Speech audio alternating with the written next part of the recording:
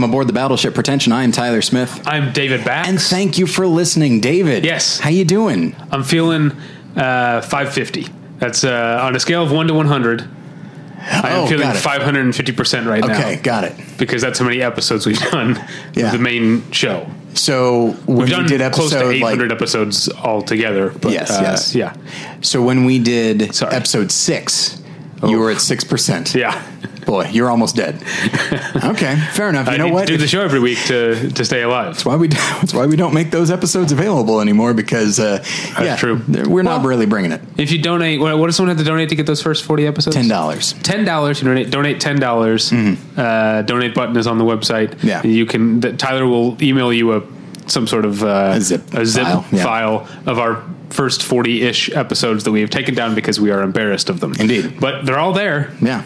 For the taking if you want them. Yeah, we need to get something out of this if you want to listen to those episodes. Speaking of things on the website, by the time you're hearing this, I'm doing a Bill and Ted type thing where I'm going to say this so that I have to have done it by the time this comes out. Indeed. Or we have to have finished it. We've talked for years about the fantasy movie award season thing we do, like our version of fantasy sports that we do. And we put the rules and the spreadsheets, the Google Doc spreadsheets, on a page on the website so that our listeners can start their own leagues of 2 to 10 people, what we recommend. 2 to 10. Yeah. 10 should be the ceiling there.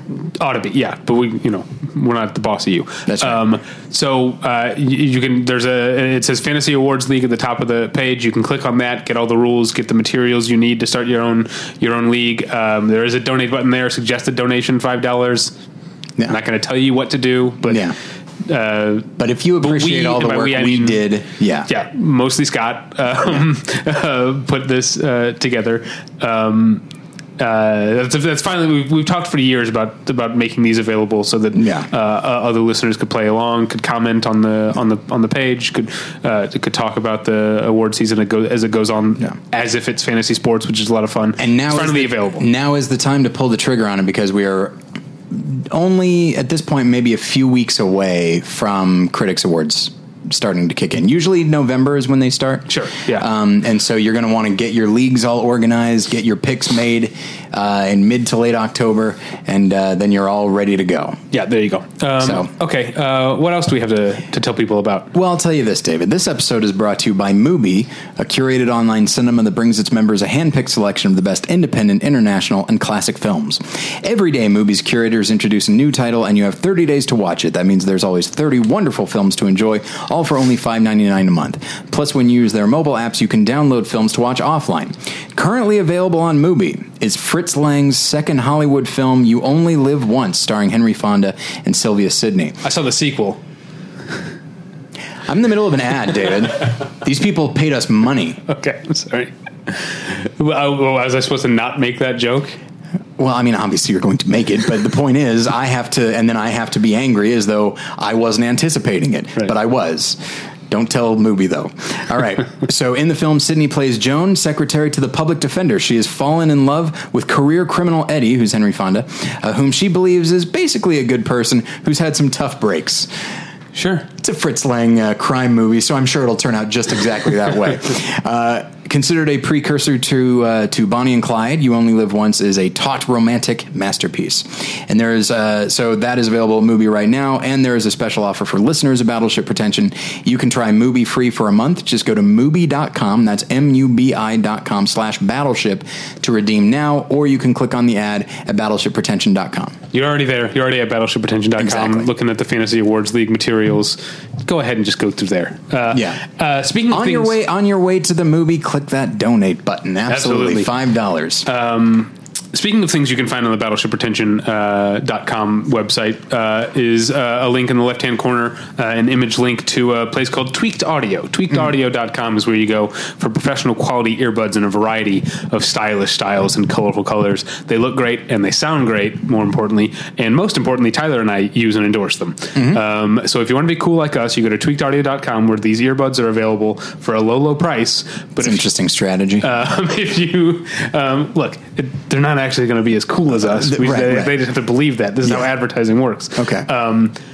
already available at a low price, like I said. But if you use the offer code pretension at checkout, you get 1/3 off that low price and no shipping charges. So tweakedaudio.com is the link on the Battleship Pretension page, and use the offer code pretension. Indeed.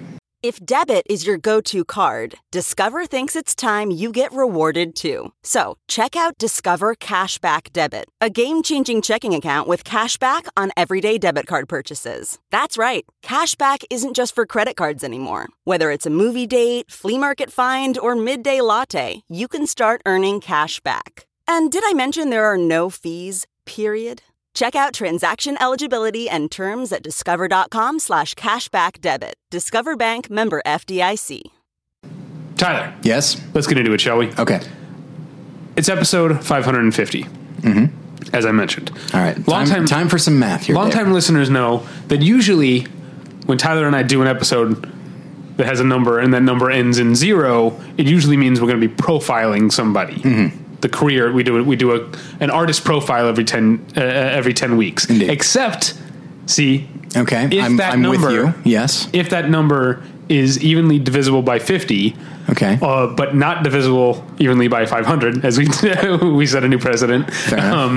Then that means we're just going to fuck around with some of our favorite guests. Yeah. Look, we've put in 49 episodes of hard work. It's time to bring 549. Oh, I see. You mean since every 50. Yeah. We've put in 49 episodes of hard work. It's time to for you and I to sit back and let our talented and brilliant guests just take the reins.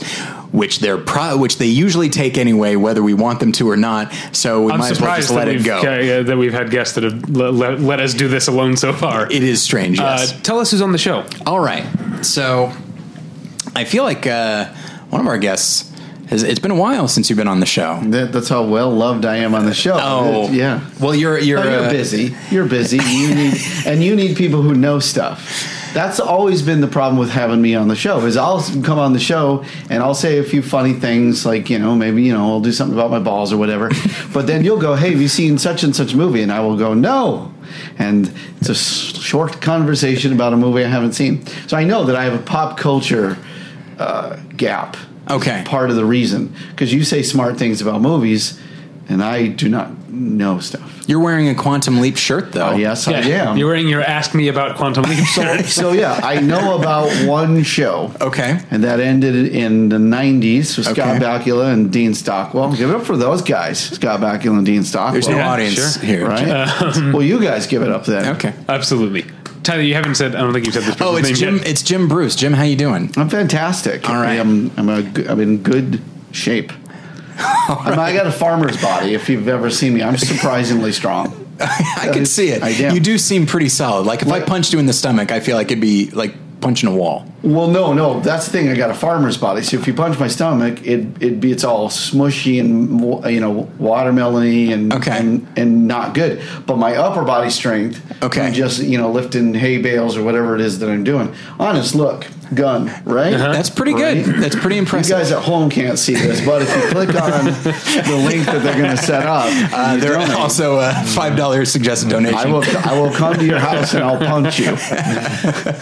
You'd be like, oh, he's right. I wouldn't have thought he would punch so hard. Yeah. Yes, so Jim Bruce, that's what you can expect from him, which is great. But he's not here by himself. We also have our old friend who's shaking his head in disgust right now. It's Wayne Federman. No, it's in wonder. First of all, it is not in disgust, but I do feel like I'm a little bit been baited and switched. Oh, okay. What happened? What happened here? Well, I was told that I was going to be doing a podcast, Jim, with all due respect, with a woman. Was that right? Yeah. I'm not going to say your name. And then another woman who was going to replace her. Yeah, a few people and let me dropped tell you out. why I'm slightly... Because I feel like a podcast with 4 male voices, often people are like, I don't know who's talking. Okay. Sure. So I feel... Well, let's all decide what accent we're going to do. I'll do French. Really? David, you can do British. No. I'll do I'll do Cajun. Sacre bleu. That's too close. That's the idea. Yeah. Okay. to keep it. So that's all. Keep So I'm thrilled to be here. Yeah, I want to say the person who canceled had a perfectly good reason. She was shooting a thing that was supposed to wrap yesterday. It didn't wrap yesterday. I'll say for the record, if anyone cancels on you, they got a reason. Well, that is the downside of because we were lamenting earlier. It's like, oh, it's so hard to get two. I believe David just said like it's so fucking hard to get two people in the same room, and it's like, well, yeah, we're reaching out to like actors and comedians who have things to do, and often it comes up at the last minute. Yeah, right. Comedians work at night. They work at night. Also, we're not paying anybody anything, and you live in the furthest northeast corner of Los Angeles County. You could go a little bit further. You can go Granada Hills if you want. The best part about this neighborhood, by the way, best part about this neighborhood was I was looking for parking, and one of the spots I was like, it's too bad there's a dirty old couch there, or I could have parked there. Yeah, there's a rock. That's a little hint for those people who are trying to stalk Tyler. Yeah, look for the filthy couch. The neighborhood with look, put it in Google Maps. Filthy couch. Yeah. It's kind of a landmark around here. Maybe that's a system. It occurred to me that'd be a good system for securing parking for when you got home. That is what they do. Drop a dirty old couch, pull it back in your car at the end of the day.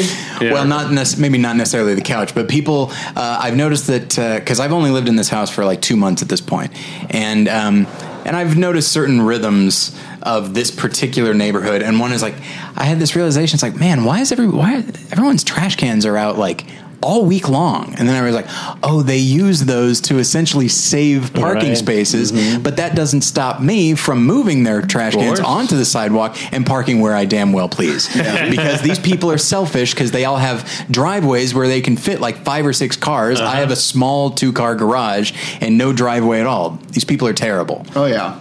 I hate my neighbors is what I'm saying. Obviously. Don't let them know where you're here.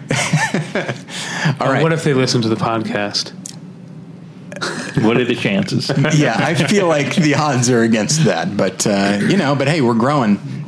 Well, anyway, so I'm thrilled. I'm just thrilled to be part of number 550. That's right. Yep. Obviously, there was a 500 that I was not part of. That sounds like that was huge, right? I wasn't here. No. Neither one of us. No. Yeah, that's a bunch of ladies that day. Apparently, what happened that day? That was the biggest podcast of the show so far. But no, this feels good. This feels like we're in it, and maybe in 450 podcasts later, we'll be invited. I'm here for the millennial or whatever. Let me pull up my calendar. We'll see what we are doing in 490 something weeks. Yeah. No, that one's definitely going to be 2 women. Absolutely, yes. To balance it out. And you know what they'll never say? I wish there were 2 more dudes here. I wish there were 2. So anyway, I'm gonna say my name like a CB radio before I talk, like a little, just so people know I'm Wayne Federman. I would love if you said that. If you really, actually, I'd love it for about 5 minutes. Yeah, I think that's a good idea. I will do the same thing. So before I talk, I will say that I am Wayne Federman. Solid, right? It's like a solid joke. It's like a low stakes Spartacus. So, all right. Well, so now we used to. What I thought about on the drive over here today, Tyler, is that we do these every 50. Mm-hmm. This is David speaking. Keep going. every 50 weeks. And so for a long time, these episodes fell like toward the end of the year, and we would always talk about like awards movies and fall. It sort of just naturally became like we'd say, how was the fall movie season or whatever. Yeah. And then, but it keeps creeping 2 weeks earlier. Yeah. And so now we're at the tail end of summer. Yeah, we're on the precipice of fall movie season. Yeah. That's why you should go on the old-fashioned Jewish podcast calendar. It's more accurate, right? It's lunar. Yeah, the Jewish podcast That's calendar. your problem. By the way, just quick trivia. Do you know what Jewish year it just became? I don't know. Would you like to? Yeah. 5778. How about that? Yeah. No, I noticed that it was Rosh Hashanah the other day. Here's what happened. I drove to work. I drove to work, and I was like, there are not a lot of cars on the road. It's probably a Jewish holiday, because that's what always happens. And then it was Rosh Hashanah, which I had to make sure was. I had to re-look up Rosh Hashanah as opposed to Yom Kippur to make sure Rosh Hashanah is the one you say Happy Rosh Hashanah because you don't say Happy Yom Kippur. No, it's like sad. Yeah, but it sad is. Yom Kippur is what I say. But I mean, I remember that like from years ago when I was driving on Rosh Hashanah and there's no traffic, and I'm like, in a way, Hitler has a point. It is better without the Jews. Like I can get to Burbank in 12 minutes. This is incredible. I am going to start now. Whenever the traffic is bad, I'm just going to be like Jews. That's the common thing about it. Lousy with them. Yeah. Just to clarify, that was Wayne Federman. I think we got it there. On 4th of July, my wife and I, it was like 3 or 4 in the afternoon, and we were driving on Ventura Boulevard, and it was, we couldn't stop ourselves from saying like, this is fucking crazy, because it was so empty. I've never seen Ventura Boulevard that empty, certainly at 3 or 4 in the afternoon, but everyone was at, barbecues and stuff like that. And we just got from the 405 to essentially the 101, 8 minutes. Yeah. It was crazy. It was so crazy. And then of course, Christmas is an absolute ghost town because everybody just goes back home. You usually leave for Christmas, though, right? Not lately. These days I stick around, and it's marvelous. I love it. Absolutely. Los Angeles is the best place to be for Christmas. On Christmas, by the way, you will discover how not very Jewish LA really is because the Chinese food in LA is not great. It's not great. Even that day, the day that I'm like, I can guarantee go get Chinese food, because I do that. That's a tradition in my family. We're like, all right, all the crazy Christians are out of my hair. I go to get the Chinese food, and it's not good. But in like there's one crazy Christian that still draws breath. I'll tell you that. My all wife the and other I. stuff you do is Wait, fine. you don't eat Chinese food any other day of the year except? Well, it's a tradition, a Jewish tradition, that when all the Christians are... No, I get it, but I'm saying, so that's the one day you eat Chinese food? That's a rule in the Torah. Much oft overlooked. Of course. No, my wife and I do tend to get Chinese food on Christmas, but we pick it up and take it home because you can't get a table at a Chinese restaurant on Christmas Day. It's insane. Interesting. Because everyone has that. Sometimes I'll get Japanese food because I'm a Reformed Jew. Is that a joke? Close. It feels like that's almost No, a it's in joke. the vicinity of a joke. Yeah. Feels like it had all the parts. Yeah. Right? It's Slightly racist. It was great. it's like humor adjacent. This is very odd for me because I have no personal connection to Judaism at all, and I think I'm the only one in the room at the moment. I'm glad that you're the one Christian who will admit that worshiping Jesus is no connection to Judaism. Thank you. Not if I can help it. That's what I say. What an odd turn this conversation has taken. But we want to talk about movies? How about that? Movies are fun, It's actually right? not an odd term. I wrote down everyone gets pretty racist. So I wrote it down. It's just there's only one note here. Okay, I know the beat I'm going to hit in this whole episode. So what? Okay, let's talk about movies. What? Tyler, you said we're at the end of the summer. Did you guys like the big summer movies this year? I don't know what that means. Are you talking about Logan, or are you talking about Lucky Logan? Or Logan Lucky? Logan Lucky. Logan Lucky. Well, I guess I was referring to more tentpole type stuff. So I guess Logan. But when did that come out? May? That's fair. That was I think that was like March. Oh, those okay. two were. What? Baby Driver? Is that what you said? That's a summer movie. Is that a summer movie? Wonder Woman, June. Oh yeah, I saw that. Early June, technically spring, but we think of it as the summer movie season. Yeah, we sure do. For the listeners, that was me and Tyler talking just now. Yeah. We have an ongoing debate about when spring or when summer starts. Oh, it's not June 21st. No, see, I know that's what it is. That it's on the summer solstice. He says he wants June, to July, go. August, summer. September, October, November, fall. Okay, this is very easy. No, you're wrong, but it's fine if you want to live like that. There's a very specific date where it starts. Yeah, I see. You and I are speaking talking sense over here. And and I'll say this, like, certainly from a temperature standpoint. So my wife is a You know wedding. what that is, by the way? That in science, that would be precision versus accuracy. Huh? What? Tell Look me it what up. that means. Precision versus Let's accuracy. talk about this. And this would be Who's like talking right now, by the way? Jim Bruce, everybody. The Jew.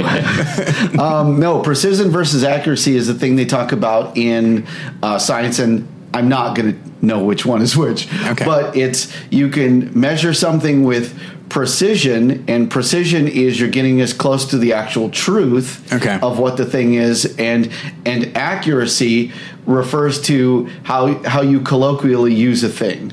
So you're actually accurate, you're just not precise. All right. Science, baby. I like it. But that was fun. But also, there's a very good chance I'm wrong. So, okay. But I had this talk with a friend of mine who used to work at NASA. And that, by the way, if you ever meet a guy who works at NASA, anything you have to say as a comic feels stupid. Of course. You'd be like, well, I was at a casino for a couple weeks. That was pretty good. I never known at NASA. I did briefly date someone who was like legitimately a rocket scientist. So that But joke. you did not work at NASA. What, SpaceX or something?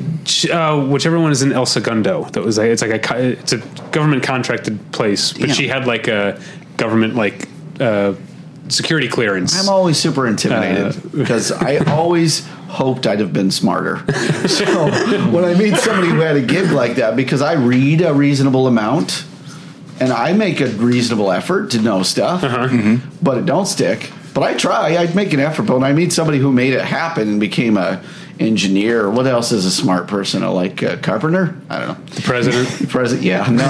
Boy, okay, that took Oh, we went crazy. What about like a computer programmer? Would you say that's a smart person or someone who has a very specific skill set? Probably a little bit of both. Like who writes code and stuff. For the most part. Or is it just like a OCD dude? See, that depends on the coding they do, right? It depends on the coding they do, because if they're great at web design, no, they're an idiot who found a way to make a living. Right. If they're doing the kind of coding that, like my friend worked on, I think it was Galileo, and it malfunctioned in space, and he was part of the team that wrote programming on the Earth to reprogram it so it was still functional. That guy's smart. The guy who's like, well, I'm going to get the hit counter to work. That guy's not smart. Okay. I'm learning. My brother is a software engineer. That sounds right. I don't know. He's explained to me what he does many times. I have not retained any of it. Something with computers. And I remember at one point it was very nice of him. He described me as the brains of the family. And I was like, are you shitting me? Yeah, I can talk about movies. Well, who cares? You work with computers, which everyone uses. Incidentally, we use it to host our show. Exactly. You don't need me. We all need you. But he was just being politely calling you the nerd of the family, right? That's probably true. Yeah, I could see probably that. Also I know this, and Wayne, you would probably know this. This is not Wayne. This is Jim. But when you do comedy and when you perform in front of people, you'll meet smart people, brave people, people who are contributing to society, and they're always really amazed at what you do, which is a wonderful magic trick. It is. And I get it, because your brother maybe isn't comfortable speaking in front of people, and you do come across as intelligent if you can run your trap pretty well, right? Sure, fair enough. Sure, yeah. So, yeah, and it's and I'm just like the president. I'm saying you're right. You're not the smart one, but he probably does think so. Yeah, undoubtedly. And I'm going to UCLA right now. I'm getting my master's in cinema and media studies. Awesome. I'm sure that sounds very impressive. It's still just talking about movies. Really? And occasionally writing about movies.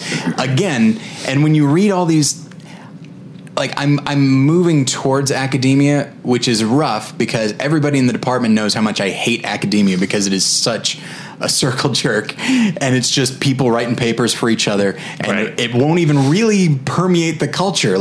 Film fans won't even read this stuff. So it's like academia is like analog film Twitter. I don't know what analog means. I don't know what that meant. Analog means just not digital. Oh, yes. And film Twitter is film fans and critics tweeting at each other about movies. I guess that's true, but it's at least movies that the average person has probably seen. Right. Can I piggyback what you just said? This is Wayne talking. Since we last spoke to you, I've actually joined academia. What? Yeah. So I know you hate me now. No, I don't. I'm circle jerking as we speak, apparently. Yeah. At your rival school, it's called University of Southern California. The Trojans. Yeah. O.J. Simpson. Yes. Yeah. He was running back there. Bruins all the way. That's That's what I say. I guess. I don't know. But I'm teaching. I've already taught one semester of it, and I'll probably be back again of like advanced stand-up and comedy history. That's awesome. Right. Yeah. Fantastic. Yeah. I'll tell you what. Yeah. How about this? What? Just as a freebie. Yeah. Give me 1 point. How do I be a stand-up? 1 point. I'll give you my number one piece of advice, Okay. which is don't ask anyone how to be a stand-up. So that's it. No, it's my number one piece of advice is get up on stage. Yeah. That's it. That's very simple. That has not changed. Go ahead. Can I give the second bit of advice? Yeah. Don't do that. Because here's the thing. I think you'd agree with me. If you don't need to do stand-up, then don't do stand-up. Yeah. Right? Because I need to do it, right? Because I get depressed if I don't get on stage. Yeah. I do. And I'm sure you have a thing where you need to. Because you're a very funny man and you need to be heard. But if you don't need that, Right. be happy. Go do other things. Talk about movies. Go see movies. There see was movies. Have a person who loves you and have conversations with them. there was this element That's good advice. when I was moving some like family friends in Missouri found out that Jen and I were moving from Chicago to Los Angeles to, pursue the film thing. And they said like, oh, that's I think they used the term brave. They said, that's very brave. And it's like, I can't do anything else. This is all I have. And it's not, I guess there's a passion there, but it's also tremendous fear because like, this is all I have, and it's very difficult to break into. It's probably why I'm falling back into academia, because at least I can talk about it and I can fake it. Can I say something in defense of your degree? Sure. And this is Jim Bruce with not a joke. A friend of mine is in the same field as you in academia, and she has the same experience. You write papers that may never be seen. No. As in her job, because she was working with like some of the film archives at whatever school she was at, she rescued a Charlie Chaplin film. Oh. And here's the thing. I don't know if you'll end up doing that, but you might do something similar. And you might do something that matters for movies. So it's a fine field. You might be the guy, but I think that you dislike yourself enough not to get caught in a circle jerk, where you like movies more than you like yourself, and you recognize your own limitations as human. You have humility, maybe is what I'm trying to say. I think I probably push it a little far, and it goes into full-on self-hatred. But yeah, let's say that. But she rescued a damn Charlie Chaplin movie. That's pretty great. That Was it being held hostage? How did this happen? Was it like taken situation? She has a certain set of skills. And let me ask you this: really, being held hostage by Himmler. Is that a good joke? Right? Sure. Yes, it's not Borderline a really, joke. Almost jokes. Who rescued who is the question. Yeah. right. Yeah. Like Pretty Woman? Is that the reference? I'm referencing. Yeah, let's say yeah. I thought we're talking movies here. No, I was referencing the little stickers people put on the back of their on the back of their cars to let people know they quote unquote rescued a dog. How great if I had a sticker that said "Who rescued who?" and I go, "I did. I have the money. It's just a dog." Look, I love the dog, but wasn't that the end of Pretty Woman? Like, I'll rescue you right back. It's possible. I don't. You don't know the movie? I've seen it once. I didn't think it was that great. It's been a long time since I saw it. Yeah. It's not that great, right? No, it's a good movie. What are you talking about? It's a very well done movie. Star. She became a star from that movie. Yeah. I don't think you're making a point though that it's good. It's got its cultural problems. Like if you object to like. She's a gorgeous prostitute who's never been punched and she's never gotten a disease and she doesn't have but you know what? Maybe I'm wrong because there are sex workers who love it and who live positive lives. So maybe I'm just an idiot. But if you have a problem with that, but the movie structurally is a sound movie. Okay. You've seen it once? Yeah, I didn't think it was that great. You didn't think it was good. Can I ask the circumstances where you saw the movie and how old you were? Were you with a prostitute and you felt dumb? Right. Were you with I was like, I should really be out buying her dresses right now. I watched it on DVD. I don't know. Okay. I think what happened is I didn't see it. We've talked about this many times. Like, I feel like the environment in which you see a movie for the first time influences the movie in a huge way. Okay. Yeah. Who you're with, how you saw it. If you're just by yourself watching it on DVD, and the not age, even Blu-ray, and the age at which you see it, like the what? The age, of course. That's why I think that was actually part of it because I was an adult already. Like I had already moved out here, so it was in the last 12 years. So I think I had spent probably 25 years hearing about this movie, or maybe 20 years, I guess, at that point, and hearing it talked about as a classic. Gary Marshall's best movie, right? I would agree with that. Yeah.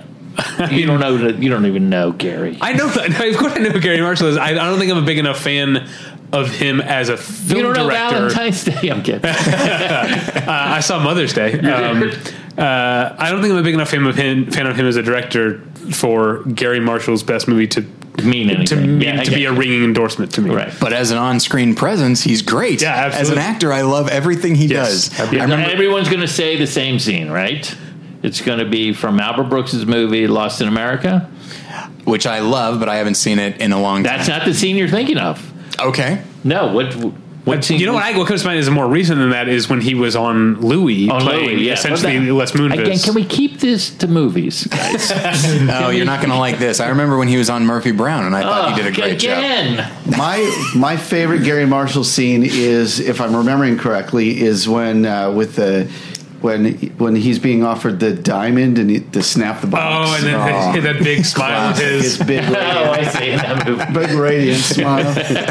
I feel like I'm coming real close. A lot of these. Okay, well, this is a good question. What's a movie that you didn't see for a long time? Yes. Heard nothing but good things, and then were let down when you finally saw it. Do you guys have examples like that? Mine is Pretty Woman. Yours is Pretty Woman. Tyler, what about you? That's tough.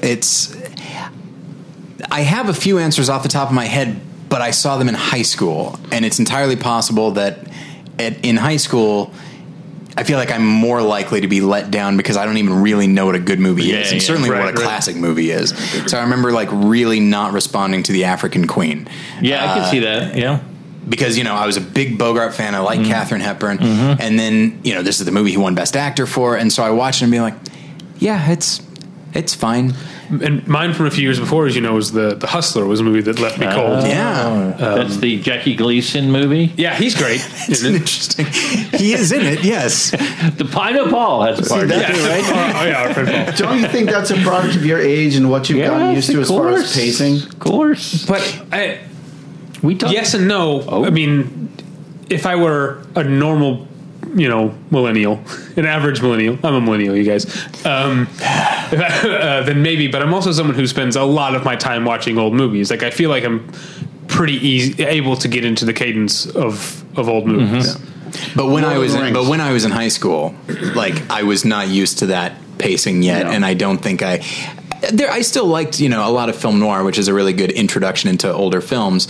But yeah, I think an argument could be made that if I were to have watched The African Queen when I was, say, 25 or 30, and at that point I'd seen a lot more movies and I was more used to that sort of cinema cadence, I think I probably would have liked it. But now, but your friends would have hated it because you wouldn't shut up about it. At that point, That's probably true. Yes. I do have a movie like this. Okay, I remember. It was called. God, I hope I get this right. The Music Box. Oh, it's a Holocaust movie, right? I think it's a Laurel and Hardy. Oh, is it called The Music Box? Is it the music? Where is that the one where they're moving the thing up the stairs? No. That I've seen also, but that's And I was like, everyone was like, "This is the greatest comedy. You got to see it. This thing." Okay, now I've got one that's official. Some Like It Hot. Yeah, I guess. Yeah, 1959. I love when Tony Curtis is doing his Cary Grant. I enjoy that. But you didn't enjoy Jack Lemmon too frantic? I don't like young Jack Lemmon. Did you see Mr. Roberts? Yeah. Oh, Mr. Roberts. Oh, that movie. And you didn't like him in that? Not really. Oh. I think The Apartment, he's starting to make that transition. Yeah, 1960. But yeah, that kind of madcap quality to him is just something I never really responded to. Some Like It Hot suffers from that problem, too, I'm sure people loved it at the time because they were willing to suspend their disbelief. But the whole time you're like, nobody thinks these are ladies. Yeah. No one. But you will admit, it's constantly voted as the number one comedy in the history of movies. Yeah. Or at least going back to the full feature movies in 1917. Yeah. Well, this AFI put it at number one. And I don't know. I'm surprised. I mean, I think a little of it is the ending is a very progressive kind of thought thing that was like. And it's also just a really solid ending. And it's a long movie. Yeah. I think it might be over 2 hours, which is long for a comedy. At that time. Unless it's Judd Apatow, in which case he's really restraining himself. Oh, sorry, I forget that you're friends with him. Jesus Christ. Sorry, Judd. Yeah. I know you've been in a few. I can't remember if you were in This Is 40 Hours Long.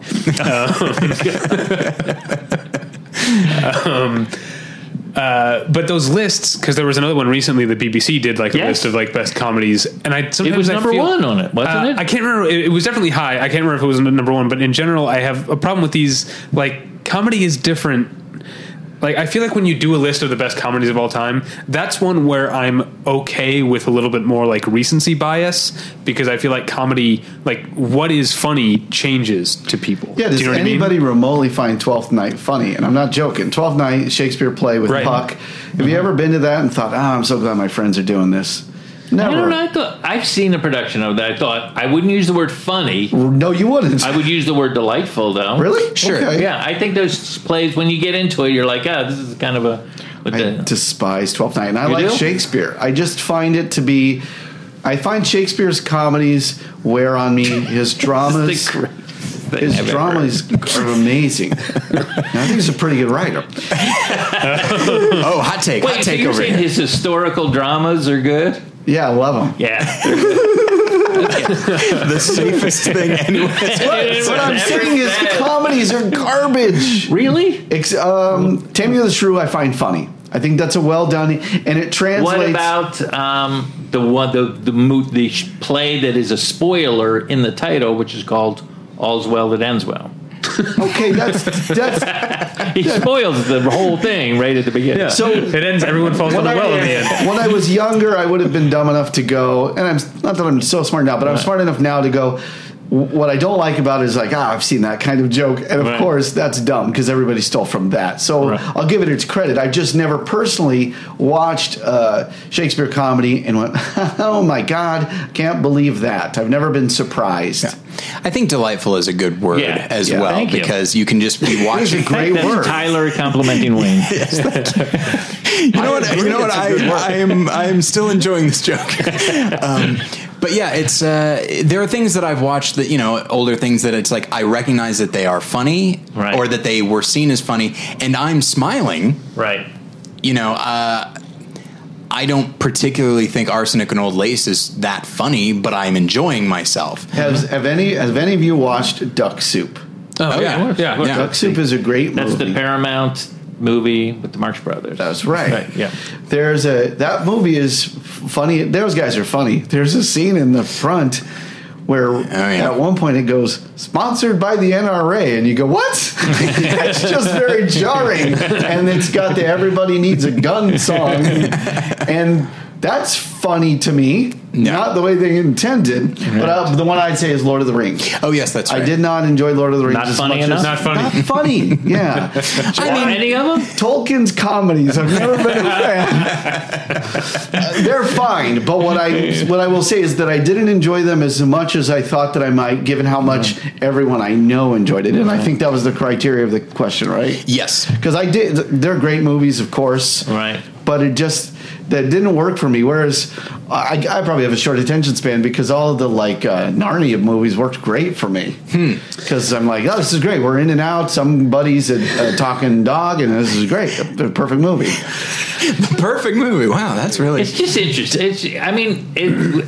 I'm always like, movies are so personal, and there's no.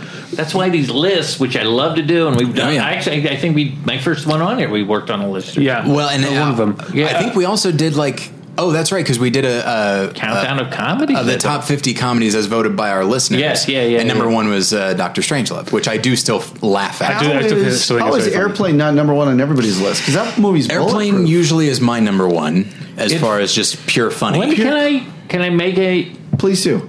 This is Wayne.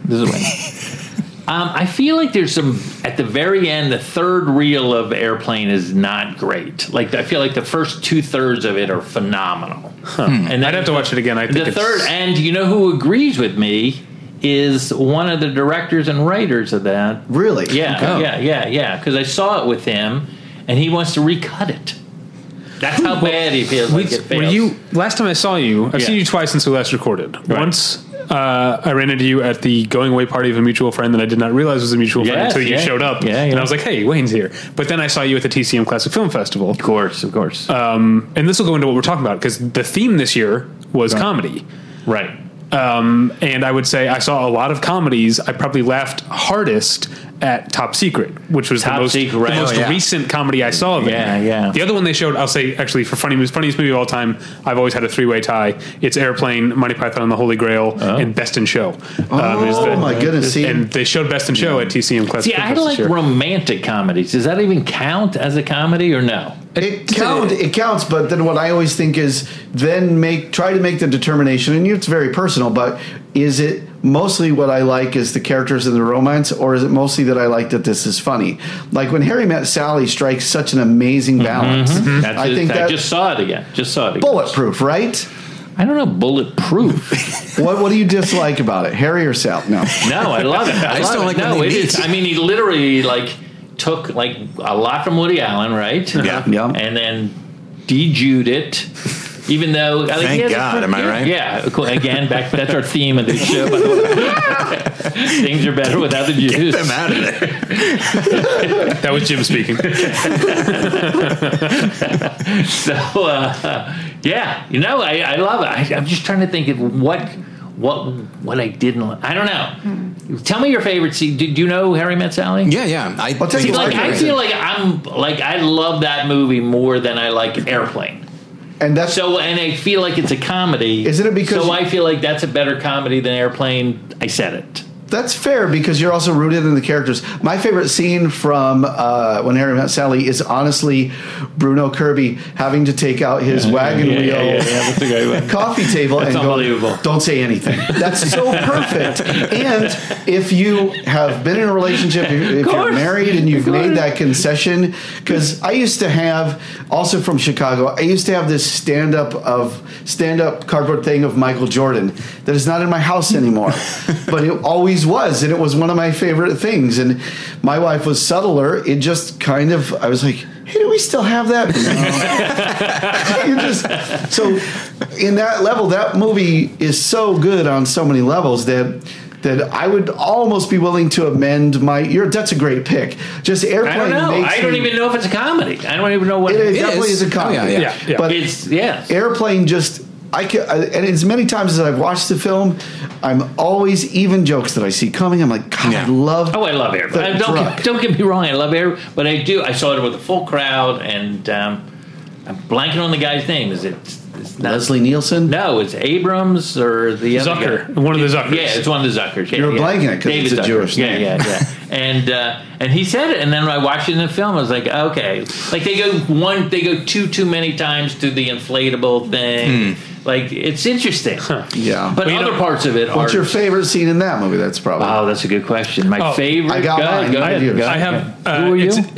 What's that? This is David. Okay. There's a visual gag in Airplane that gets me every time, even though I know it's coming. And I think it's before Robert Stack leaves the house. Yeah. Oh, and he's standing. Yeah, he's like adjusting his tie. It looks like he's standing in the mirror, and then the dog runs through, and you realize he's just standing in like the doorway adjusting his tie. Kills me every time. There are jokes that I think of as being in Airplane, but they might actually be in Airplane 2. Is Robert Stack? Sonny Bono is not in Airplane. Right. He's in Airplane 2. Robert Stack is only in the first one, right? I think so. I haven't seen Airplane 2 in forever. Where he takes off his sunglasses and there's another pair underneath, and then he pulls those off dramatically. Yeah. It's so stupid and so ridiculous, but I love the commitment. Oh, I just want to watch Airplane right now. Smart jokes. I'll tell you my favorite scene, and then Wayne Federman will tell us his favorite scene. My thing that makes me laugh every time is when the stewardess borrows a guitar, and it's just her walking down the aisle laughing everybody in the head with the guitar.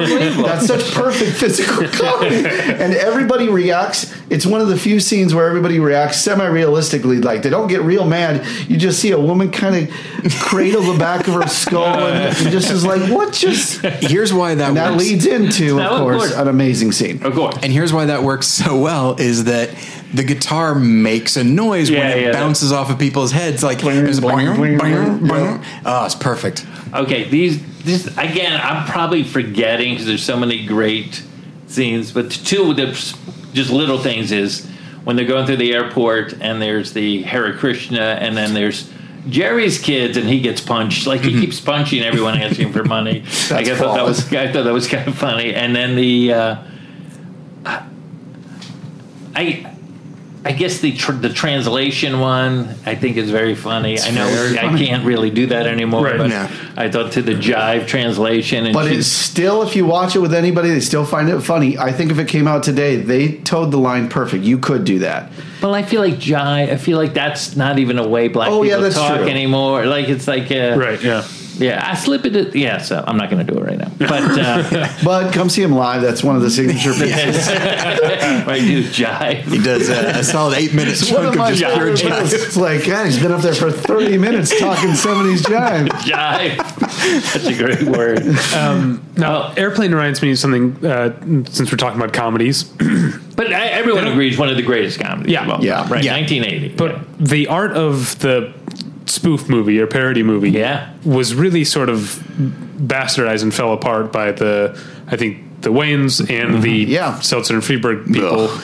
And then, unfortunately, it didn't start a new trend, but David Wayne brought it back with They Came Together, which I think is, speaking of romantic comedies, it's the Airplane of romantic comedies. Yeah. It's, I don't know if you did. I've never seen it. It's so good. Feel like It's it. called They Came Together? Yeah, Oh, it sounds great. It's a Paul Rudd, Amy Poehler romantic comedy, but it's a spoof of romantic I love it. comedies. I love it. I don't know why I'm blanking, but what's the movie that's about a war movie, and it's got 3 trailers at the beginning? Why am I blanking? Oh, Tropic Thunder? Tropic Thunder Yeah, is yeah. great. And that was a nice, it's not another poorly done Airplane. Because Airplane and Monty Python are both equally brilliant and semi-guilty of crimes that aren't their fault. But Monty Python is the group that makes people who are bad at comedy go, oh, I know what it is, say random nonsense. Right. And Airplane is the movie that goes, oh, I get it, throw in wacky references and wordplay.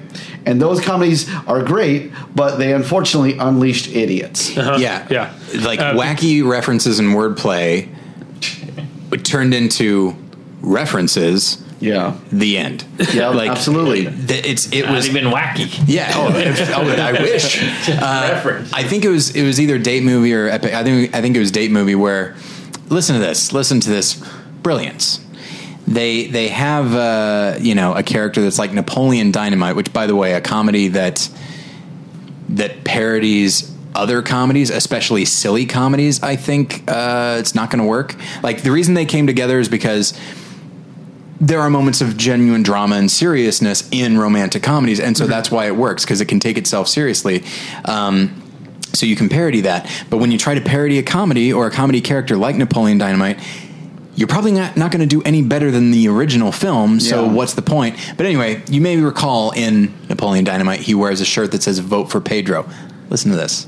Listen to this. I can't. In Date Movie, they have the Napoleon Dynamite character. He has a shirt. It says, "Don't vote for Pedro."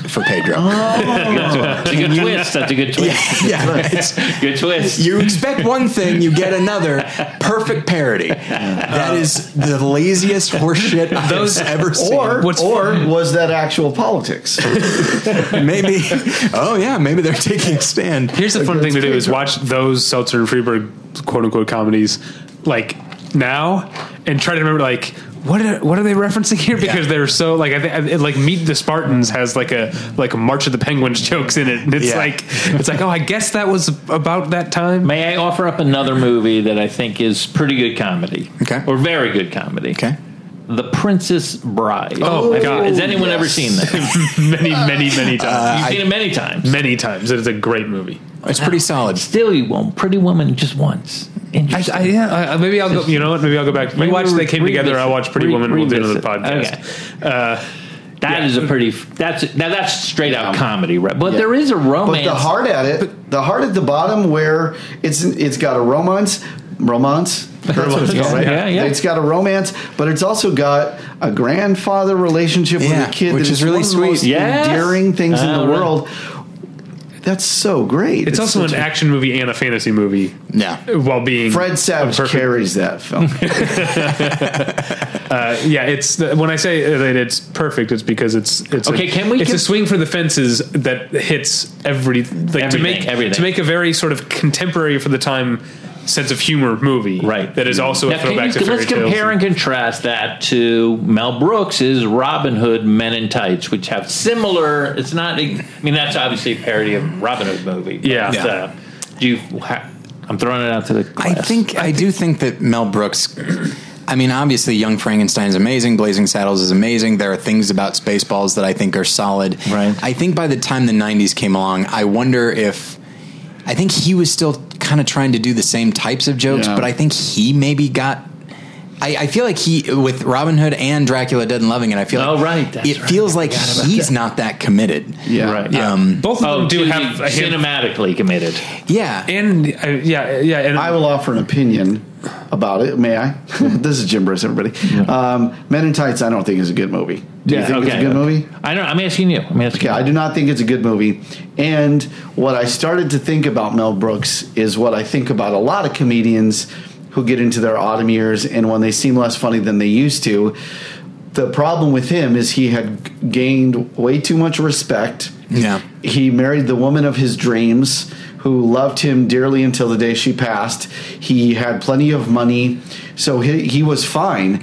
And when he was fighting up, he was an angry little Jew who knew Wayne didn't want him here anymore. But I mean, for real. You might be right. There might be something. He had some fire underneath, so that when he does like Springtime for Hitler and the producers, that's not just him going, make a Hitler joke. That's him going, fuck you guys, we're still alive. Well, and there's a lot of racial stuff in Blazing Saddles. Absolutely. You know. But I think the other thing is producers and Young Frankenstein and Blazing Saddles, like I think that he has a lot of familiarity and respect for musicals and westerns and the horror movies, and I think when he gets into just this Robin Hood movie was huge last year, let's make a parody of that. Like there's less inspiration. Did you ever see Life Sucks? I think that's what it was called. Yes, I did. Life Stinks. I think it's Life called. Stinks. Yeah, Yes. that was a lot of people think, and I love Mel Brooks if he's listening.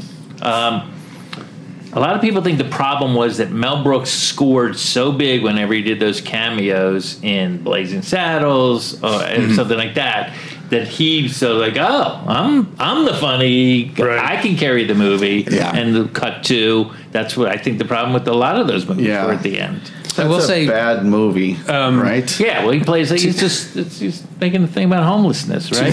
To compare, hilarious. What we were saying before about or what I was saying about like Seltzer and Freeberg, like even the bad Mel Brooks movies still have really good jokes. No question. Like Richard Lewis and Men in Tights. The joke that his mole is in a different place every time, and when someone finally mentions like, "Wasn't your mole on the other side of your face this morning?" He says, "I have a mole," and that's a great joke. It's the same joke as the hump from Young Frankenstein, but Richard Lewis they clearly said like, be as Richard Lewis as you can be. And then Dracula Dead and Loving It, Peter McNichol as Renfield. Oh sure, like whatever energy is not in the rest of the movie is just channeled into that performance, and it's great. I also like the joke. This is a dumb joke at the beginning when Peter McNichol tells the townspeople I'm scheduled to meet with Dracula, and they're all Dracula, and one guy goes scheduled. No, even in History of the World Part 1, is that what it's called? Yeah, there's amazing funny scenes in that. I enjoy that movie. It's a flawed You movie. like that movie more than Robin Hood? Tights? Yeah, I think the jokes are better. Because I know people who think Men in Tights is like their favorite Mel Brooks movie. How old are they? People sound like they're younger than we are. Go back to this thing. They're younger. Yeah. Obviously. Yeah, I think a 90-year-old. It was crazy. I think Tyler and I are of the age when it comes to Mel Brooks movies that it took us a while to realize that Spaceballs isn't all that. Oh, right. Because Spaceballs came out at the exact time. It was the first Mel Brooks movie, certainly, that I saw. Probably a lot of people my age. Because we grew up with Star Wars, And then this comes along. It's like, oh my gosh, Pizza the Hut. Actually, I do kind of like that joke. Yeah. But there's still good stuff. That's like David Cronenberg, like body horror stuff. But Combing the Desert is not a good joke. It doesn't belong in that movie because I just laughed at the joke, by the way. We all laughed at that. Yeah, but you're satirizing Star Wars, and you're like, I'm all out. Combing the Desert. What? You're the first major guy to make a parody of Star Wars. Is like, out of 4 jokes, and now I got to do the Combing the Desert thing. I'm like, come on, I know there's something else about the robot or the lady. There's stuff. Well, and anytime they're poking fun at the franchise, I feel like they're doing pretty good stuff, right. like the constant merchandising and all that. Yeah. I think that's pretty effective. And I miss John Candy. Me too. I was going to say, I do love to see John Candy in that. And for those who are too young to have remembered when he was around, he had a special kind of magic, being the funny fat guy, but he could be athletic like John Belushi, but then he could also be lovable like John Belushi never could. Yeah. You could actually love him and root for him, and he had, Planes, Trains, and Automobiles. That movie is a fine film, but it's because of the stars. The movie itself is good, but it's elevated. Yeah. And yes, Steve Martin's great, but John Candy, that's the movie. And right? And he was starting in his career to move into other things, like making big pancakes. Absolutely. That was a passion of his. Oh, but he was struck down in his prime. But Cool Runnings is not that great of a movie, but his performance is mostly dramatic. Yeah. And then he's great in JFK. He's only in 2 scenes, but he's in JFK? Yeah. He plays... he's the guy who's constantly mopping his brow. You might need to be more specific on that one. But no, he's wearing sunglasses the whole time, and he's like this fairly corrupt lawyer who's like an old friend of but he does the Kevin thick, Costner. New Orleans accent. Yeah, he does. Yeah. And the character... And I actually watched footage of that guy. It's Dean something, I don't remember. Anyway, but he... that's how he talked. And so he would kind of... You know what? He kind of spoke a little bit of jive himself. Oh, really? Like, quite literally.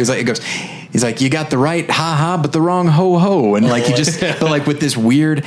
He would just kind of talk around things. And so you need somebody who kind of has a comedic sensibility, but also being very serious. And John Candy's great in it. And it's a shame that he died when he did, because I think we could have seen more. Are you talking about Kennedy? Huh? I'm sorry. I was talking about Kennedy. It's sorry. It's a shame that most people died when they did. You said we were talking about JFK. Yeah, he really could have done some good things. He was moving into more dramatic roles. Yeah, I'm sorry. Are you old enough to remember SCTV? Oh, yeah.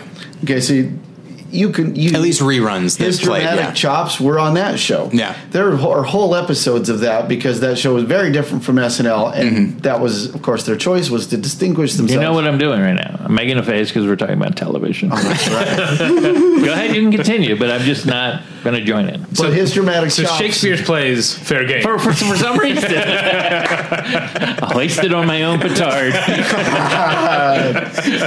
my own medicine. Sorry, Jesus, that's bitter. Nice move. Nicely done, David. The Christmas episode where he's stuck in the snow, where I think it's William B. Williams is the character, stuck in the snow, and he really wants a crane for this movie he wants to make, but he's a movie he wants to make. Yeah, okay. Does that work? The character wants to make a movie, and he's over budget, and they fired him, and in the end, he's freezing to death, and Santa brings him a crane so he can have the crane shot in his stupid movie. It's great. There is...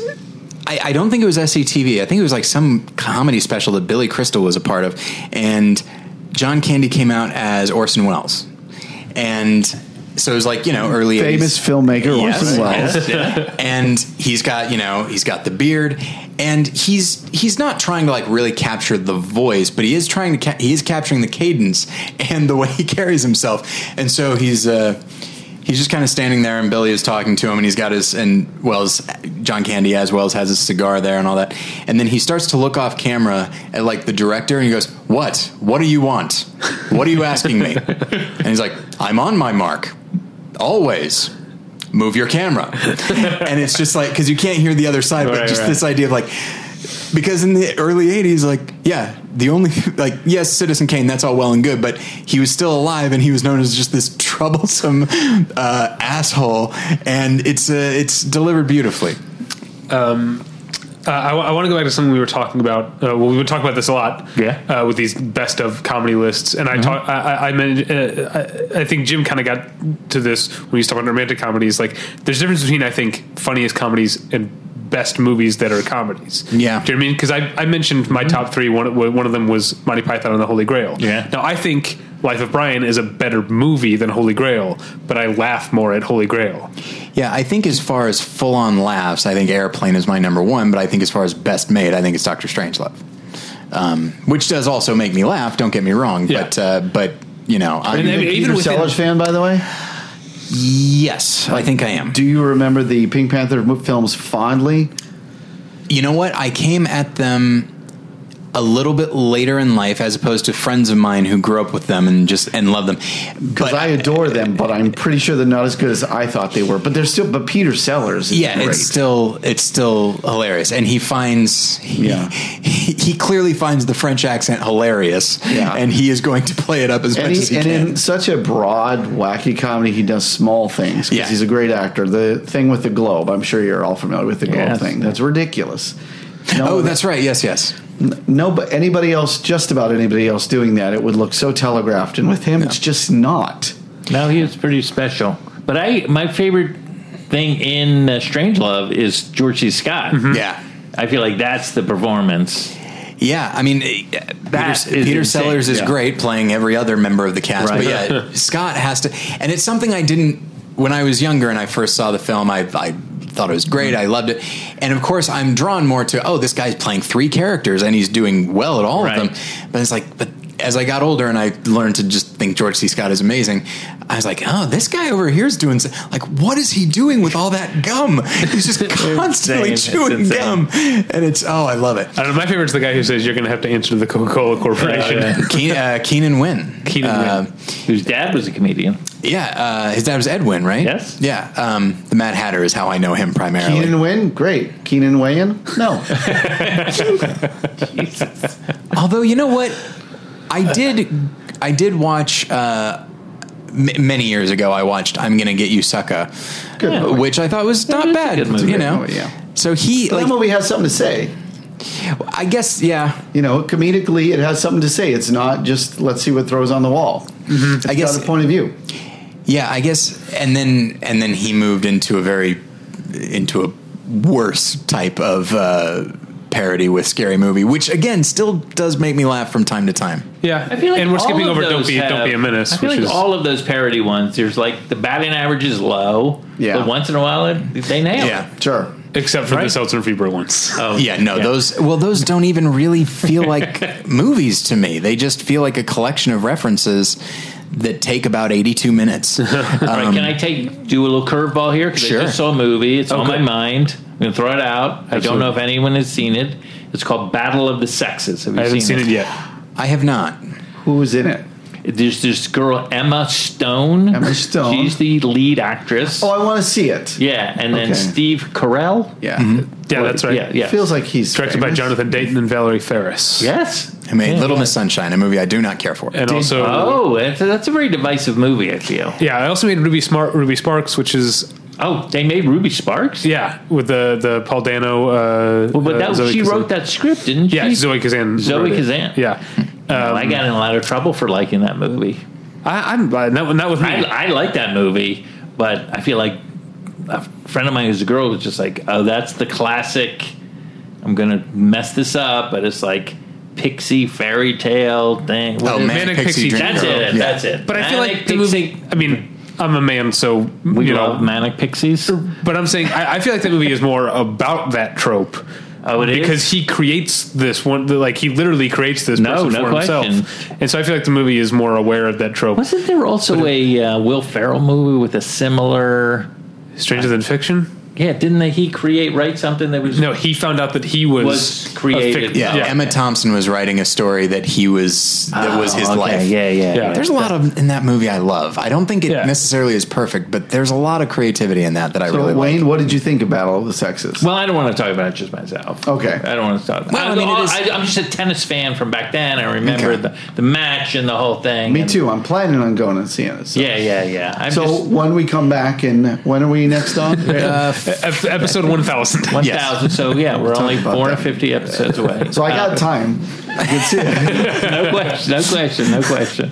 No, but I was like thinking about, because I remember at the time, like Margaret Court was such a better tennis player than Billie Jean King at everything except beating Bobby Riggs. That was the one thing she was not good Which, at. as she was playing Bobby Riggs, she's like, "Oh, I wish I was better at her than this, better than her at this, because this is really important." Beating Bobby Riggs. Yeah. So apparently, And Are you still a tennis fan? very much so. I also love tennis. It's a great sport. That's the greatest sport. I think you might be right. I would agree with you. No, I was asking you.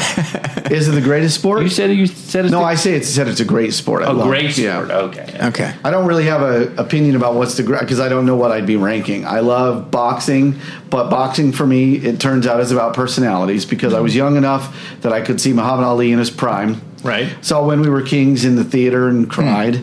Yep. A great movie. But I realized if boxing doesn't have the right personality, I'm not just a fan of watching it. I didn't see When We Were Kings. Is You know the about story behind it, That's right? the King family, right?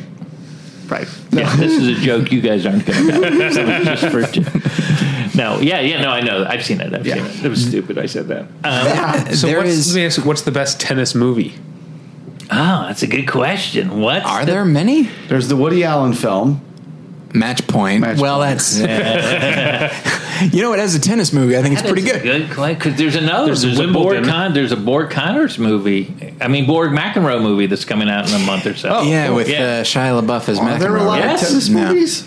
That's a good question. You should do a list. Top. Okay. You can get 50 tennis movies. I think the That'd be list fun. would be the top the 50 any tennis movie. Because I don't know if there's 50. That's I'll tell you one thing.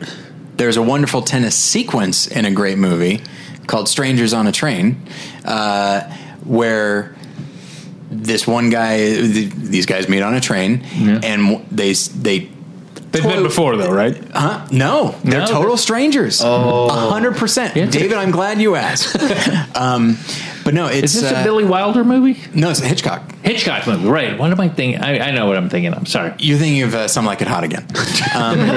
So Something Like Hot Again was the sequel.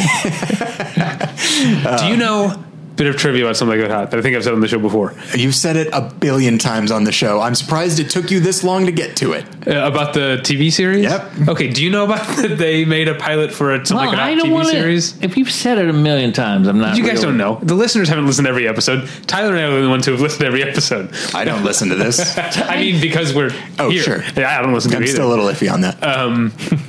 They made a pilot for a TV show with Something Like It Hot, but Jack Lemmon and Tony Curtis obviously weren't going to do a new series, so they filmed the opening scene where it's Jack Lemmon and Tony Curtis saying, "Oh, these mob guys are still on our tail. Let's go have plastic surgery." They walk into like a door, and then they come out as the other actors, and you then go. the show Who are goes the on. actors? Goes on from there. I don't know what their names Tom were. Hanks and Peter Scolari. I find that hilarious. It's such a I'd like to hilariously find easy. that clip. Is that on YouTube? I've never seen it. I've only heard. This could be apocryphal. It's not apocryphal, but I've never seen it. But I love that you've repeated it many times, even though you've never seen the actual. No, clip. I know that it exists. You do. Yes. Okay. Yeah, you Like- saying that it's like is the day the clown cried. We know it exists. No one has seen it. you saying that is like the me winning Best Actor in Missouri. That's yours. okay. Eventually, we'll get there. We got to stop talking about Something Like It Hot. It sounds like. Yeah. Or Missouri. Okay. So Yeah, let's do that. What were you just talking I about? forgot what I was saying. No, we're completely. trying to think. I mean, did tennis seniors? Oh yes. Strangers on a Train. So Strangers on a Train. Billy so Wilder. Billy Wilder, Strangers on a Train, starring Sorry. Tom Hanks and Peter Scolari. I like to incorporate everything I've heard into one thing. And so, one of the guys, Farley Granger, I think, is a tennis player, and there's a scene where he is playing tennis, and the guy who expects him to kill his wife, he's in the stands, and everybody, in this very great. Hitchcockian that's great. I can shot, see it. Yeah. everybody in the crowd, you see their heads are going back and forth, and he is saying, He's only looking at the guy. That's great. And it's a really nice visual. But there's also there's good tennis scenes in, obviously, Annie Hall. Annie Hall, yeah. And in Fletch, right? Isn't there? Fletch. There's like a tennis. I think you're right. Yeah. I don't remember now. Yeah. The Squid and the Whale has some good tennis sequences in it with Billy Baldwin, I think, as the tennis instructor. The remake of The Gambler starring Mark Wahlberg as a tennis sequence. It does, with that guy that you hate. No, I don't hate it. He's a great actor. Emery Cohen, I think. Emery is his Cohen, name. yeah. I think The Cat in the Hat has tennis in it. There you go. There you go. And I think if that's true, that's the best part of the movie. Probably. It's got tennis. Greatest sport, I've heard. I think it's also in. Never mind. No, I can't think of the name of this movie.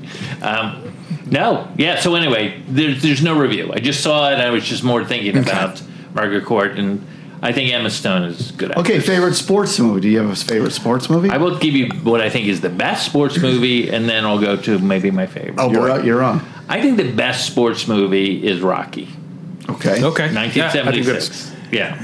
I can't really argue with you. It's probably that. Yes, I know a lot of people would say Raging Bull. I don't love Raging Bull. It's just so horrendously unpleasant. It's not even a sports movie. It's more the boxing sequences are the sport is well shot and right, but it's not about a big thing, right? Yeah. Yes. Here's a couple other off the top of my head.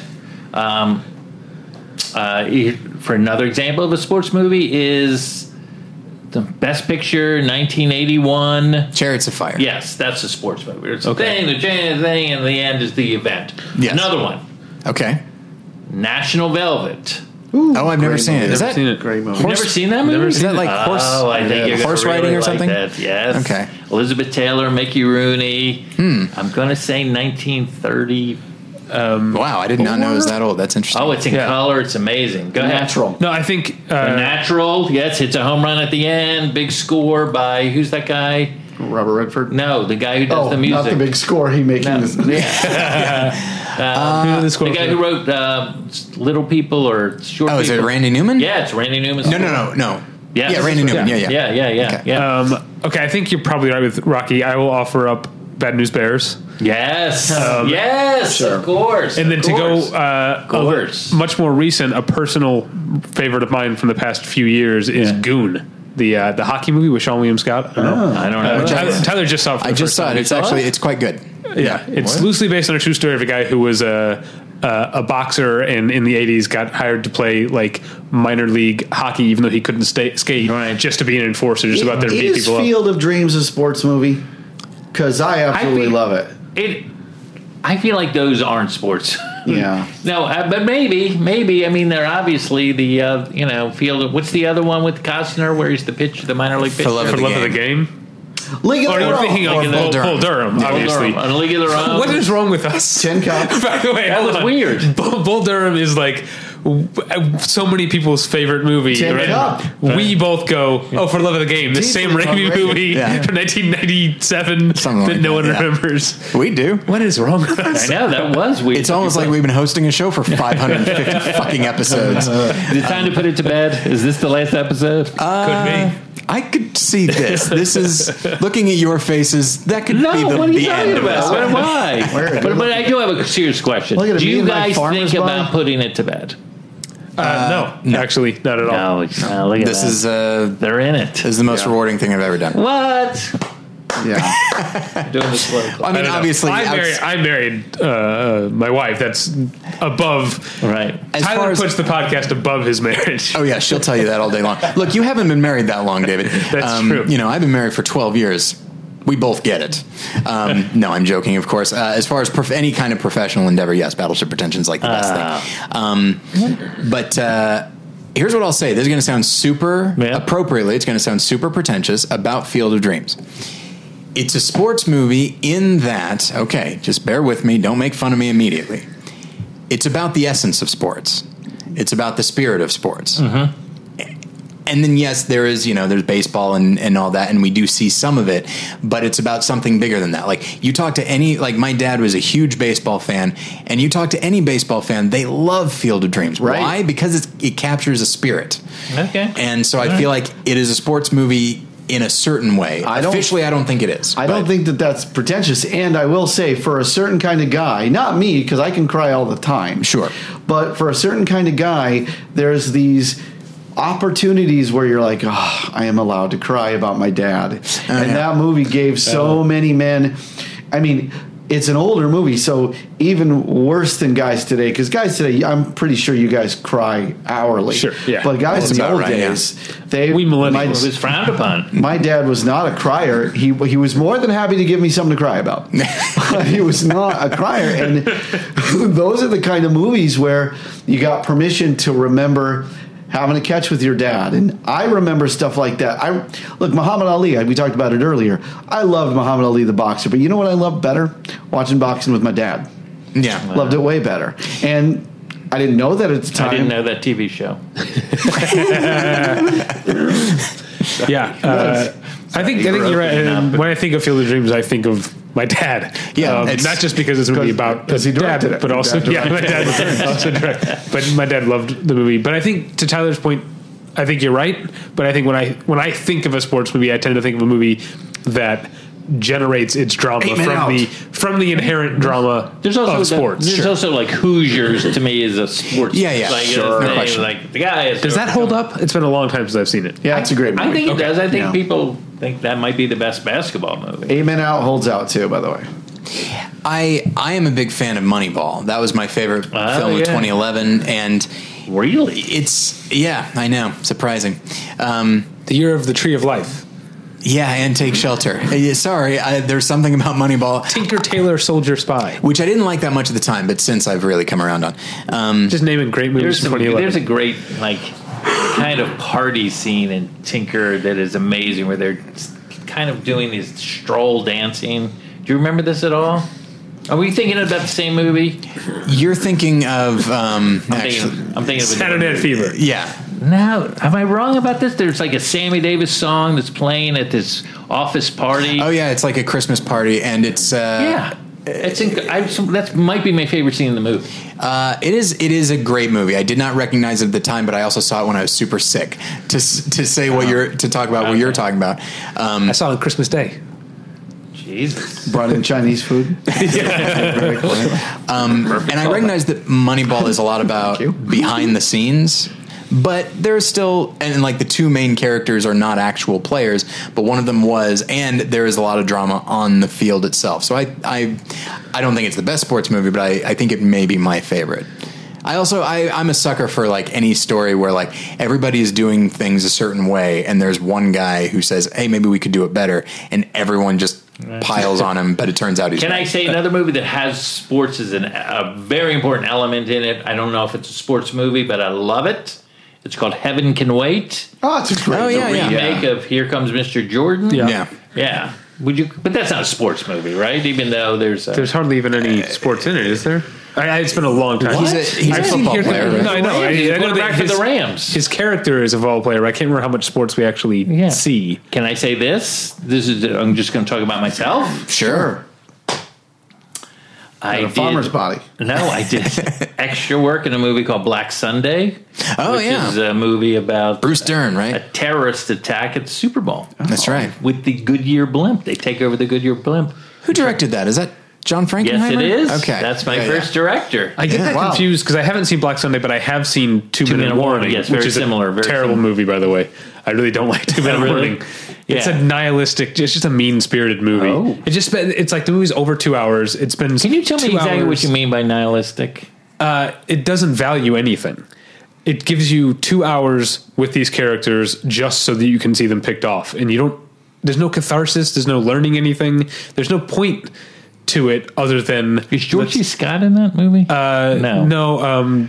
Jack Klugman is in the movie. Oh, a lot of people make that mistake. Yeah, Gina Rollins is in it. Okay. I like her. A handful of Charlton Heston is in it.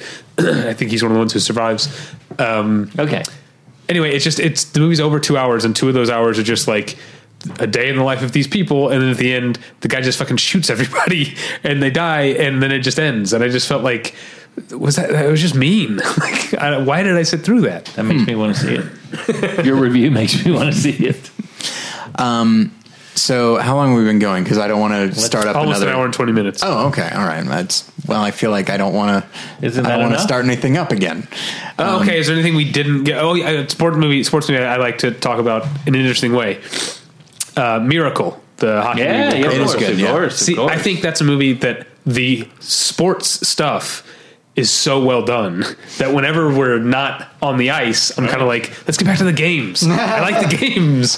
The other stuff felt a little bit by the numbers, but Kurt Russell's great in the movie as his wig and his sport coats. He really has kind of had this late career. I mean, I know that was amazing. like 2003, but like this little renaissance, like as he got older and just realized like, oh, I can kind of play these character parts, which he was doing anyway.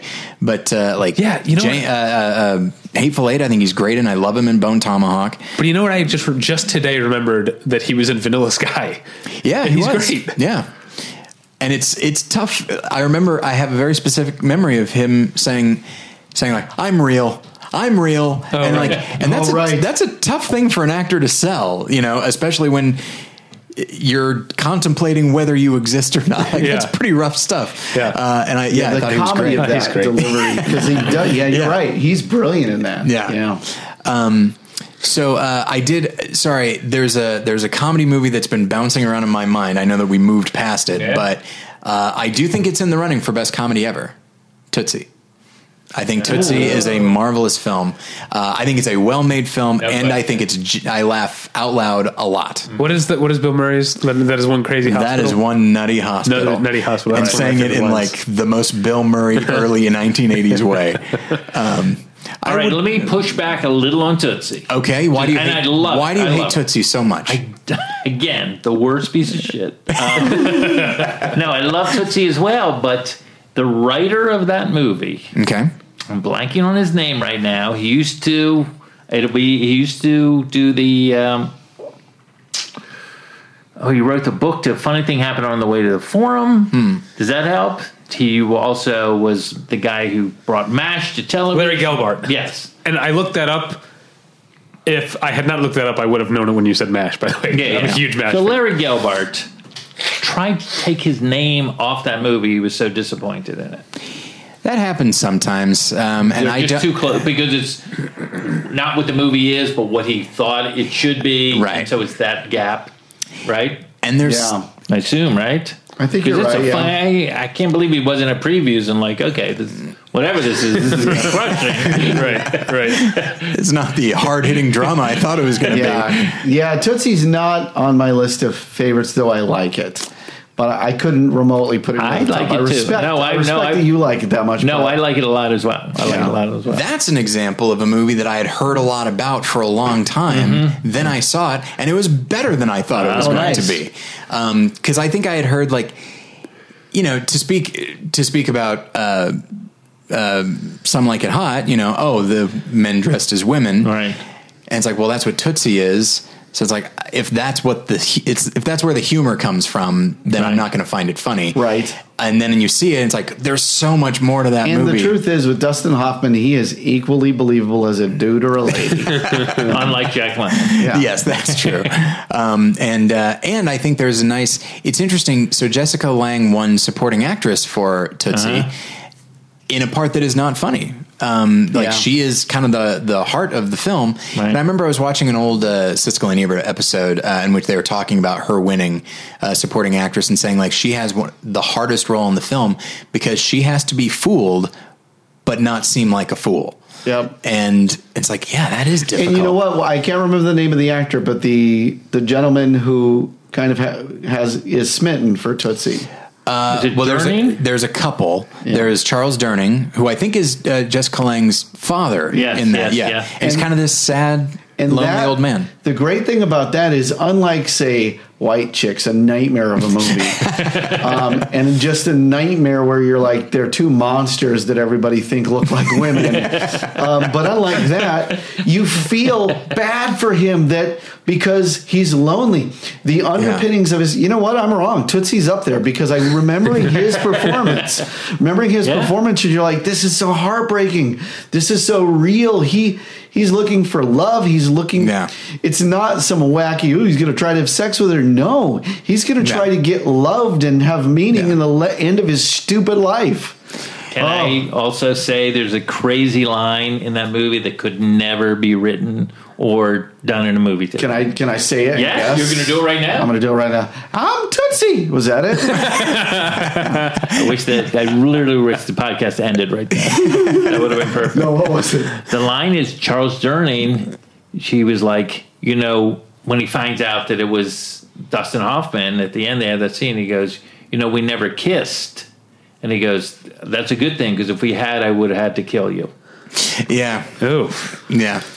And it's... And that's right for his character. I know, but that's an intense thing to say. It is, you're right. Wait, I think that's where we should have stopped the podcast.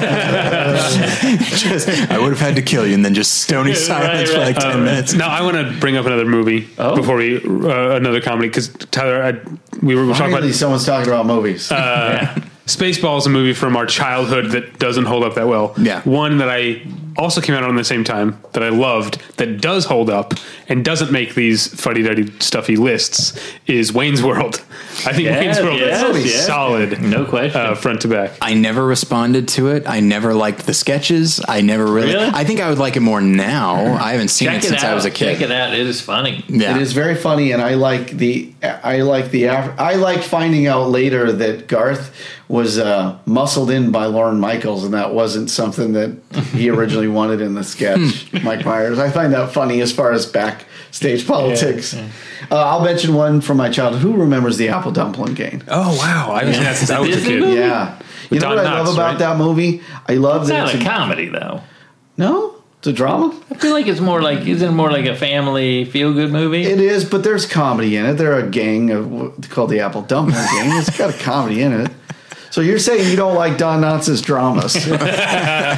I will say that one of the things I love about this movie, and I've been wanting to say this publicly somewhere in your podcast, there we go. I love the fact that it's a great movie, but it's not well loved enough to ever get rebooted. I think the one I watched is The Last Dumpling. Give it. So the final dumpling? I think so. That makes me feel good because I just don't want it to. This reminds me of time. This reminds me of something though. I'm a big fan of trying to pay attention when I watch a PG-13 movie to where they use their one fuck. Yeah. And there's a movie called Sugar and Spice from the late 90s, early 2000s. It's about a bunch of cheerleaders who become bank robbers. I don't know if you remember this. I remember the trailers for it. Yeah. What's her name from Mina Savari? Yeah, she's in it. Yeah, I mean, and Sean Young plays one of their moms. And anyway, there's a part where they're trying to figure out how to rob banks, so they all decide to watch movies.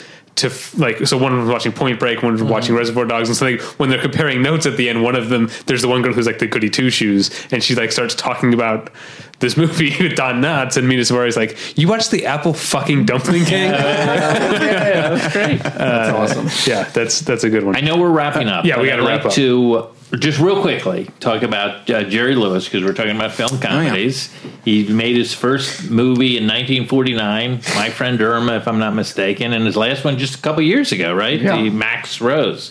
That's a pretty long run. Right, yeah. It's a pretty long run for anyone. And throughout that time, he never admitted that women could be funny.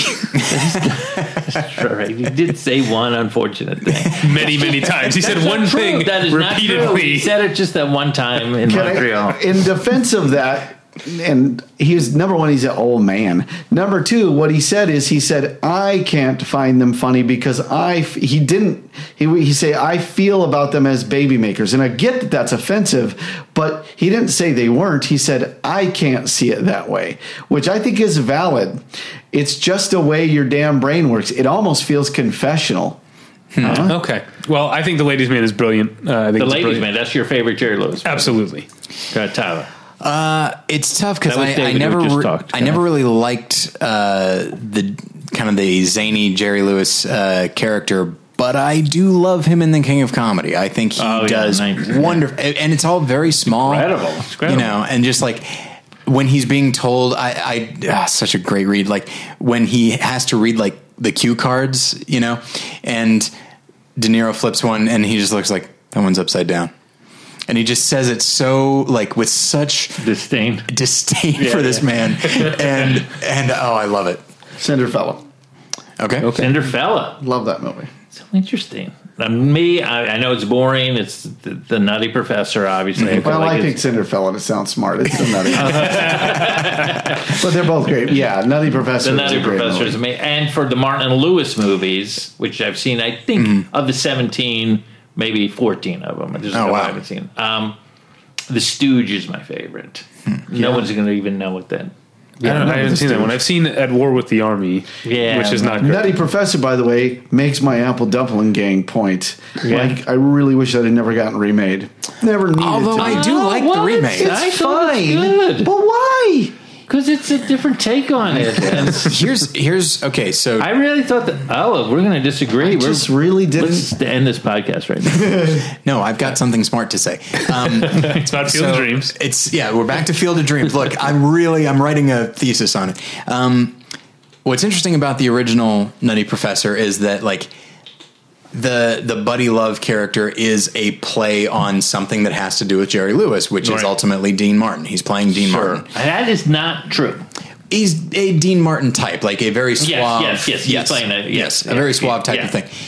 And what I like about the new Nutty Professor, I say that 21 years old now, but what I like about it is that the Buddy Love there is also a play on something where he's playing what at that time what we all came to see as Eddie Murphy, overbearing, and like at this point Eddie Murphy was not very popular. His movies weren't doing very well, and he was just seen as this egomaniac who's over the top and always trying too hard. And That's a great point. It almost, I don't know, in many ways it almost seemed like the Nutty Professor is something he wanted to make, and like this is how he feels like what people want from him. Yeah. When in fact that's not all he is. All right, real quick. Favorite Eddie Murphy movie? That's tough. That is tough. That is tough. I got mine. For my comedy, I know, but for the action one, it's tricky. My Coming gut to reaction. America. Okay. Yes. My gut reaction when you said that was 48 Hours. Ooh, great movie. Wasn't supposed to be in it. Recasted. Perfect, beautiful thing happened. I do remember thinking he's pretty good in Beverly Hills Cop, but I think probably Coming to America. Coming to America is amazing. Right? So good. Amazing. So good. Amazing. Oh shit! Sorry, Pluto Nash. What am I thinking? What am I thinking? Oh, yeah. All right, Guys, thanks for having us on the podcast. We appreciate it. We had a great time. I as well had a great time. Thank you very much. Thank you for being on the podcast. Thank you at home for listening for 550 weeks in a row. I'm assuming you've listened to every single one. Real quick, you can find us at battleshipretention.com. We talked about at the top the fantasy award season stuff that's up there. All kinds of other stuff is going on. The site has been newly redesigned. You can email us, david@battleshipretention.com, if you have questions for us. We do a video mailbag segment every once in a while called Ask BP. You send those to me. Tyler at battleshipretention.com. I'm on Twitter at Davey Pretension. Tyler's at Tyler Pretension. Also, Tyler has another podcast, real quick. It's called More Than One Lesson. What's going on over there? We did just record an episode about Darren Aronofsky's Mother. Okay. And the companion film, Werkmeister Harmonies. So it's a dense episode. And you guys, let's go alphabetically. Jim, where can people find you? Who is this now? Me and Tom Griffin are still doing that podcast. Check us out on Libsyn, on iTunes. Who's this now? The premise is I have two guests. It's a talk show on a fictional network. I have two guests. One is the comedian, and two is a fictional improvised guest that I tell the comedian day of recording that they have to be as well. So they're both my guests. That sounds so stressful for that comedian. And it is. It's really it's a very funny little show. And then my YouTube series, Bath Talks. Please check it out. I talk about science and politics while I'm in a bath, and you get to see me in a bath. You can see my farmer body, and it's fairly. There's an episode about people who have struggled with depression and suicide, and it's all very real, but also I'm in a bath. So, and of Precise course, and accurate. And I will say, of course, I suffer from depression. I take baths, and I don't know. It's going up. I'll also be at the Torch Theater in Phoenix on Saturday, but I think it's too late. But anyway, Yeah, it'll be up already. have already seen me. Wayne, people can take your class at USC. What Hopefully else? you'll be able to take my class at Oh, USC. the comedy classes at UCLA are way better. Or riding the third comedy boom with my Twitter is at Federman. And I have no movies, but 3 little parts on TV shows that are small. One is called Crashing on the home box office. One's called Transparent on Amazon, which is where you can also get toothpaste. And then, I don't know, the third one is Love. On Netflix. Yeah. So it's a lot of I'm now in the streaming world a little bit. Nice. And that's it. And then I'm going to, I think that's it. That's enough. All right. Well, thanks at home for listening. We'll get you next time. Bye. Bye.